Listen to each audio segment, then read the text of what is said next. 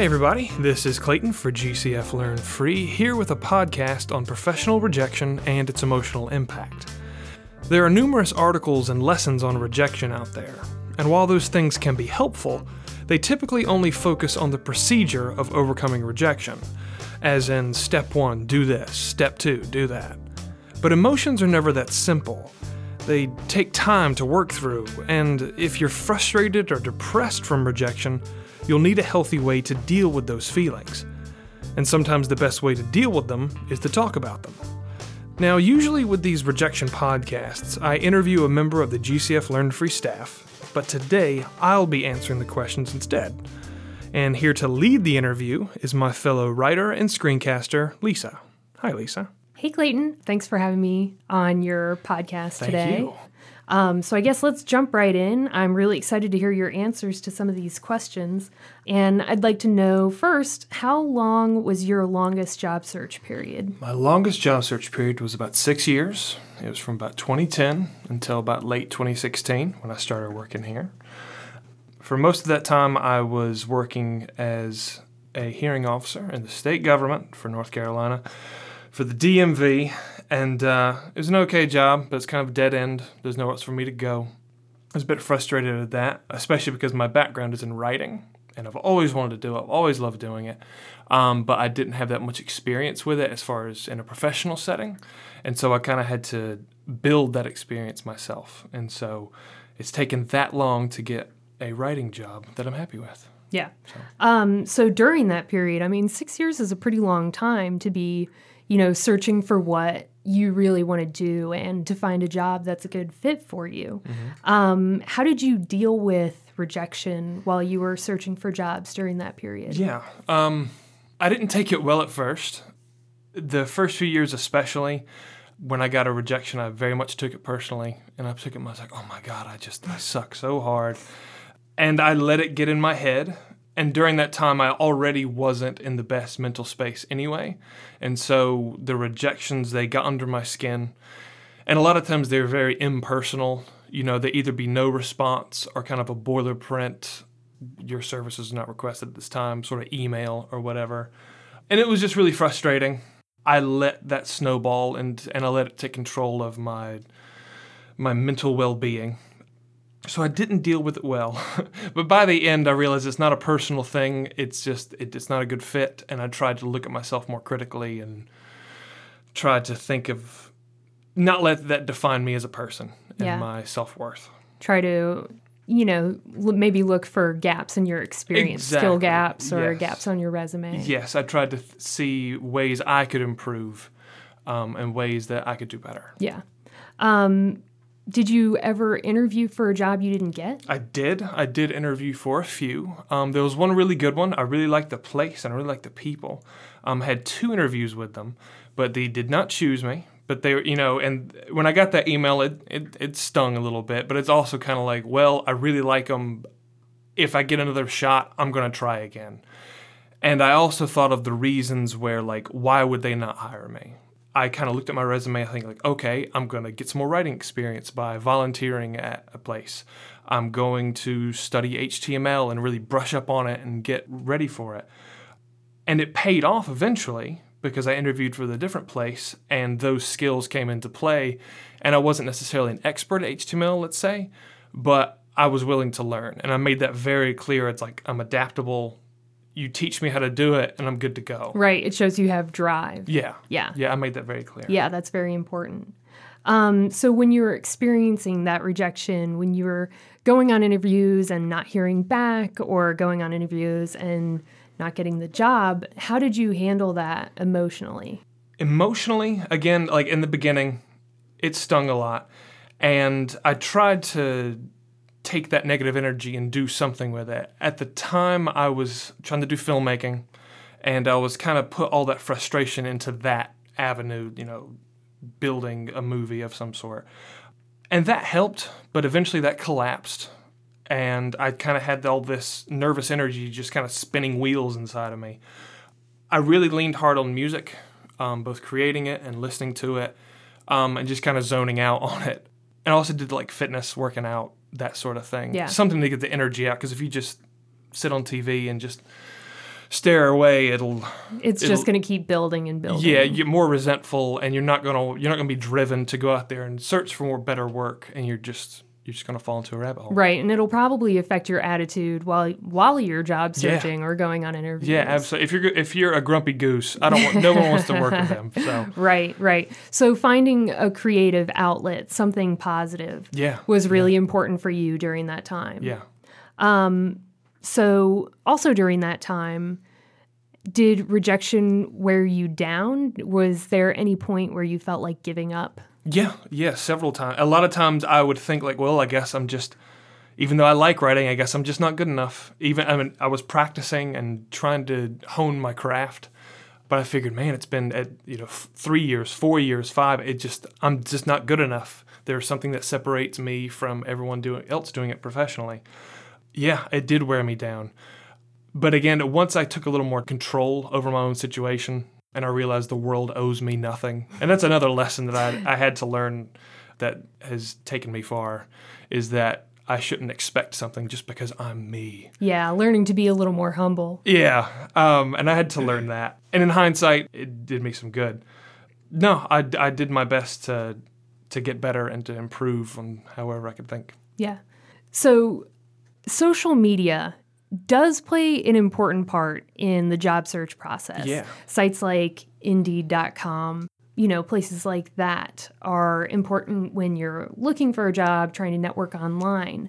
But did other social media sites kind of mess with your head during this time? Yeah, I have a mixed relationship with social media. The bad is more stuff like simply personal and social, like Facebook and that sort of thing. Whereas, you're in control of your own profile. So you can make it appear like your life is just, a big rock candy mountain of just happiness. And that sort of thing got to me because I believed that kind of false narrative that people putting out. It's like, oh, look at me, I'm so successful. Look, I'm standing next to the Washington Monument at a big charity drive that I put together, sort of thing, and I'm so happy. And that sort of thing got to me because I wanted success, and I wanted that opportunity to be successful. Right, you're comparing yourself to other people. And it's hard not to. And it was so stupid. It's like, this is like a high school acquaintance, and I haven't seen this person in 6 years. Right. Why am I comparing myself to them? But one of the good things about social media was LinkedIn. A lot of people use it as like a professional resume or an online resume, but they don't really interact with each other very much. And they have a messaging system that is available, but not a lot of people use it because it's not free. There were a couple of jobs I found on there that I thought I was really qualified for, or at least like my spirit catered itself to that industry. And I got a free trial to do like 3 free messages, and I sent 3 very brief messages to like the hiring manager saying, hey, I'm interested. Here's my resume. Thank you very much. Again, because since not a lot of people use LinkedIn, when you get a message, it's kind of like a big deal. It sticks out. Yeah. And while I didn't get a job from doing that method, I always got somebody's attention. And it may have been kind of please don't use this again sort of thing, but nevertheless, I got somebody's attention. Yeah. I rattled somebody's cage. And again, your mileage may vary. The answer was not a complete 0. Yeah. So you made yourself stand out a little bit in that way by using something that wasn't used too often, contacting people directly. Yeah. And you did see some positive impact there, even if it didn't directly lead to a job. Yeah. Were there any other ways you adjusted your job search? I stopped relying on job boards like Indeed and Indeed and Career Builder and Monster and all that. And those places are great for figuring out like what places are hiring and like what's out there. But I found when I send my resume and my cover letter through those things, I'm just one of the herd.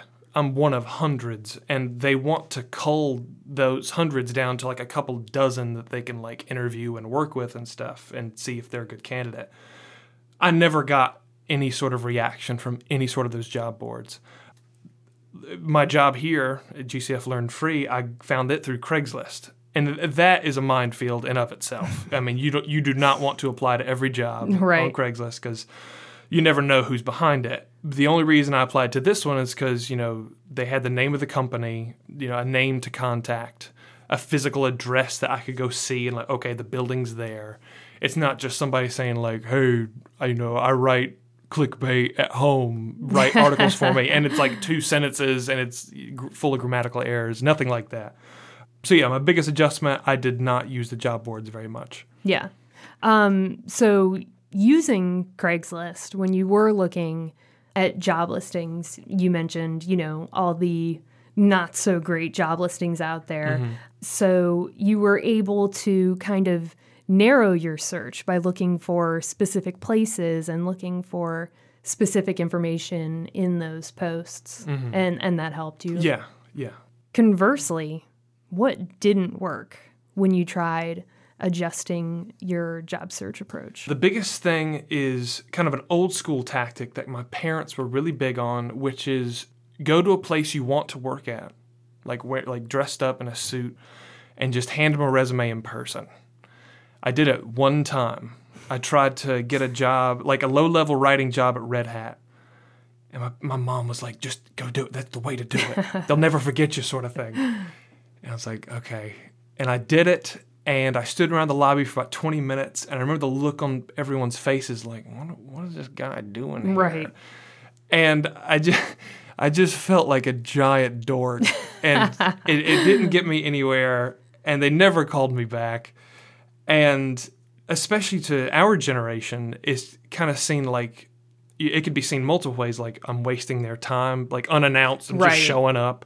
It could be creepy. Or it could just make them spiteful and not want to hire me just because I'm just kind of waltzing in and say, give me attention, just because I'm physically there. So I never did that again. Yeah. And if somebody said like, we accept online applications, but do not call us, I didn't call them because it's the same kind of thing. It's like I'm demanding their time, even though they specifically said, don't bother us this way, because they have other things to do. They're not just looking at applications, they're doing their other parts of their job. Yeah, so I guess the important takeaway from that is if there are specific directions on a website, you really want to follow those directions because they're saying those things for a reason. Like you said, a hiring manager is busy and they're getting a lot of emails, but they have time cut out in their day for reading and answering those emails as opposed to making time for someone who's just dropped in. Yeah. So if you were job searching again, how would you deal with rejection now versus how you dealt with it in the past? I wouldn't let it get under my skin. I'm much more accustomed to if somebody doesn't like it, okay, whatever. I can keep on rolling. If I keep getting rejected from the same type of job, at some point I kind of have to look at what I'm putting on the table and say, okay, what's not working? And again, I know what I'm worth, but I also need to look at myself critically and say, okay, where am I coming up short? And not in I'm trying to beat myself up way. Right, but like an objective look at yourself and your resume. And I know I'm not perfect. I'm trying to figure it out. I mean, everyone is. Yeah. You just have to admit it. And it might take a while. I mean, it took me a couple of years to say, okay, right now, I'm just not good enough for this. How can I get there? That's the main thing, is that I would just make sure I maintain the drive to improve myself. Because a lot of people just lose steam. Yeah. I would make sure you keep at it, and eventually the wall will fall down. Yeah. So I guess my last question for you is, what would you say to someone who's dealing with rejection over and over again, someone who keeps getting those thanks but no thanks emails? Yeah. Again, just don't give up. And I hate to sound like a Peter Gabriel song, but it really is a matter of who you can outlast. Because if you're competing with 100 other people that are also vying for this job, a good portion of them are just going to get worn out. And they're tired of getting rejected. And if you just let rejection get the best of you, I mean, then that's it. Then you're just going to be stuck where you are. Right. And, okay, good luck to you. You have to stay hungry. Yeah. Because no one is going to fix it for you. You have to find your own opportunity to improve yourself. And it's not easy. It is a second job looking for Yes. another job. Very much. But I do know once I got this one, it was just a relief that, like, I'm so glad I stuck with it for 6 years and I kept on working with stuff. I was like, I get paid to write. I got paid to write an article on genetically modified organisms, and then Brenda drew a picture for it. Yeah. That's awesome. Yeah. And It's really satisfying. It's worth putting in the time. Yeah. Yeah. And I paid my rent with that. Yeah. I mean that was worth 6 years of doing hearing officer stuff, of having customers yell at me. It was worth it. So to anyone out there, just keep your eye on the prize and just stay hungry. Yeah, because I guess at the end of the day, for those people who are working on staying hungry and working on that drive, their greatest asset might be their drive, their willpower to carry on. At the end of the day, that might be the thing that makes them stand out. So I think that's a really important point you made, not giving up. Yeah. Well, thanks again for, letting me participate in this. It's a really important topic, and I'm really glad I got to talk to you about it today. Thank you so much, Lisa. I appreciate it. It was my pleasure. If any of you listeners out there have any questions or comments or would like to suggest a topic for an upcoming podcast, you can reach us on social media, such as Facebook or Twitter. Thank you all so much for listening. Have a good one.